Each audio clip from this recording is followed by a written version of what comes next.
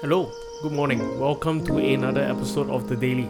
This episode finds you on the 3rd of June, Thursday. We are nearing the end of a work week. Personally, I've recently begun seeing a counselor, and whenever I go for my appointments and sessions, my counselor would always open up the session with this question: what's going on? And he does not mean what's going on in the sense of what I've been up to or what I have on my schedule, but he means to say what's going on in my heart, what's going on in regards to my emotions, how am I feeling? And this is a question that provokes a kind of self-awareness. So this morning, as we begin this day, let us begin with this question: what's going on? What's going on inside of you? What's going on in your heart? How you're feeling this morning? And identify an emotion, be it anxiousness, fear, worry, or perhaps joy, gladness, and contentedness. And for the ones that are negative, let's ask for God's Spirit to give us grace to come to Him and to take on His yoke, to lay aside our weariness and our burdens and trade it for His yoke, His way. And if you woke up good today, take a moment to thank God for His sustaining grace, His Spirit on your life. And with all that being said, let us begin the podcast. Well, I'm sure many of you out there are coffee drinkers. Now, recently I went to a Starbucks and I just took a moment to observe the menu, and I was shocked and honestly overwhelmed by the sheer amount of choices or variations of coffee.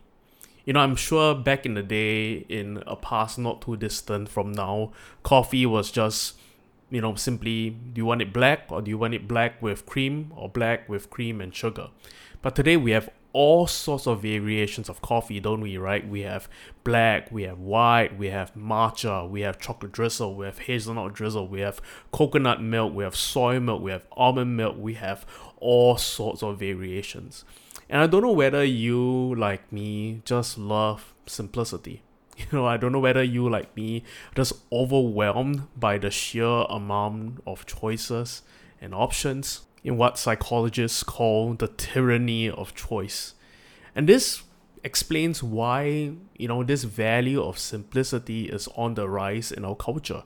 Many of us love this idea of simplicity, of being minimalist to some of you, or being essentialist, just limiting what you have, bare essential, clean and neat. But I think this value of simplicity does not only pertain to your interior design or to the way you lay out your house, but this value of simplicity can be captured for life, for the spiritual life, for how we organize our schedules, our mind space. Simplicity has always been regarded as a spiritual practice for all who follow Jesus. And as our society becomes more and more complex, as we have more and more options thrown at us, as we experience this tyranny of choice, we would be more and more drawn to the simple. And now one of the gifts, I believe, that's given to us in a time like this, where our options are limited, where we don't have many options when it comes to entertainment or stuff to do, we are mostly homebound, is that we get to do a careful and serious reevaluation of our schedules, what we give our time to, and sift out the things that do not give life or clutter our mind space, clutter our lives, and just saps energy from our lives. We get to distill our life down to the bare essentials and what is worth giving our time to. We get to reorient our lives around this value of simplicity. Richard Foster writes this in his book on simplicity. Contemporary culture is plagued by the passion to possess. The unreasoned boast abounds that the good life is found in accumulation, that more is better. Indeed, we often accept this notion without question, with the result that the lust for affluence in contemporary society has become psychotic. It has completely lost touch with reality. Furthermore, the pace of the modern world accentuates our sense of being fractured and fragmented. We feel strained, hurried, breathless. The complexity of rushing to achieve and accumulate more and more threatens frequently to overwhelm us. It seems there is no escape from the rat race. Christian simplicity, however, frees us from this modern mania. It brings sanity to our compulsive extravagance and peace to our frantic spirit. And now what Foster and many teachers are getting at is not the idea that stuff is bad or stuff is inherently bad, but this insatiable desire that many of us grapple with to accumulate more and more, the endless pursuit of accumulation of access that may manifest in the form of materialism or unholy ambition or a cluttered life, can lead to a soul ruin. A ruin of the soul, where our soul is not centered in God, His peace, His presence, and His words, but our soul is very much centered on the endless pursuit of more. And what combats this impulse that many of us grapple with is the practice of simplicity. Simplicity is both a grace given by God for all who follow Him. The Spirit gives us a grace to be content in God's presence, content with what God has given to us. But it's also a discipline. We get to cultivate that kind of contentedness. And so we cultivate contentedness, a peace in our souls, by resisting playing into every option, by eliminating clutter from our lives, by not living lives distracted, and embracing simplicity, putting in place things into our life that really matter, that does good to our soul. Now I think of this verse from Matthew chapter 6, verse 22. These are the words of Jesus, and notice that Jesus' words are both teachings to explain scripture, but also statements about reality itself. Jesus is making this claim that this is what life is like, this is how I've built and created and ordered things to function. And it says this in Matthew chapter 6, 22. The eye is the lamp of the body. So then, if your eye is single, your whole body will be full of light. I'll read it again. The eye is the lamp of the body. So then, if your eye is single, your whole body will be full of light. Now, this call isn't for all of us to poke out one of our eyes and just to have one eye, but this word single actually translates to clear, or interestingly, simple. And so the call here is to not have a kind of double-mindedness or duality in life, but to have a single, simple focus in life. To not have a over-complicated life, but to embrace that of simplicity. Simplicity in our schedules, but also a simplicity in our devotion. A devotion that is simple, pure, and in the words of scripture, single. It isn't double-minded or one among many options. It is single. It is wholly given to one. And this is the beautiful fruit of a simple life of simplicity.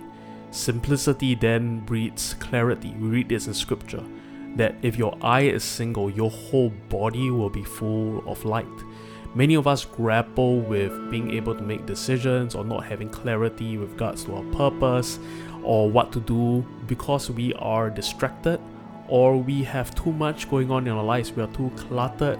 Our attention and honestly our devotion is split in many places. And so Jesus, through the words of scripture, calls us all to come back to a simplicity of heart. It is not just eliminating stuff and activities for the sake of it, but with a vision of having a heart fully devoted and given to Jesus and not distracted and pulled by the cares, affairs, temptations of our world.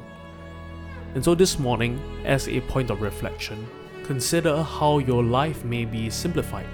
Maybe you honestly have too much going on. Or maybe you have too many goals and pursuits, things you want to achieve that plague your heart, that drive this kind of unholy ambition. And because you're always cluttered and distracted, you lack clarity. You aren't full of light, so to speak. There's too much stuff in the way that blocks out God's light, guidance, leading and voice in your life. And this is a call this morning to embrace simplicity, to remove stuff, activities and unbridled ambition so that we may find our way back to the voice of God. And so let us consider this question. Let's consider what we may further simplify in our lives in favor of God's voice. I invite you right now, in however way you feel best, to posture yourselves to hear from God. You might want to take out a notebook, a pen, and write down the things that the Spirit is bringing to the surface even now as we contemplate on how we may further simplify our lives. Let me pray for you as we take a moment to hear and lean into the Spirit.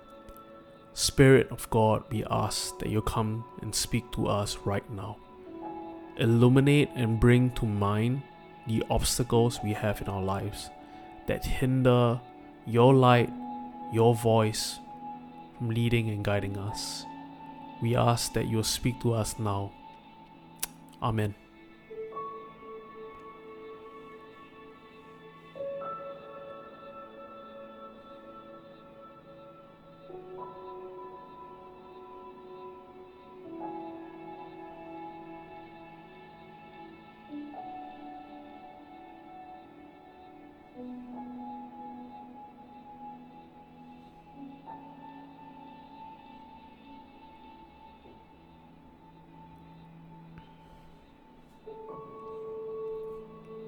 Awesome. I hope you had some stuff come into your mind that the Spirit is bringing to the surface. And I pray for you this day for God's grace, His divine empowerment to give you strength, resolve, and courage to weed out all that clutters and distracts you from His voice. Thank you so much for tuning in to another episode of Daily. We'll have one more episode out for you tomorrow. Have a great day. Grace and peace. If you like what you're hearing and you want to check us out, you can look us up on Facebook or Instagram, or check out our website www.thecity.sg for more information. Have a great day ahead. Grace and peace.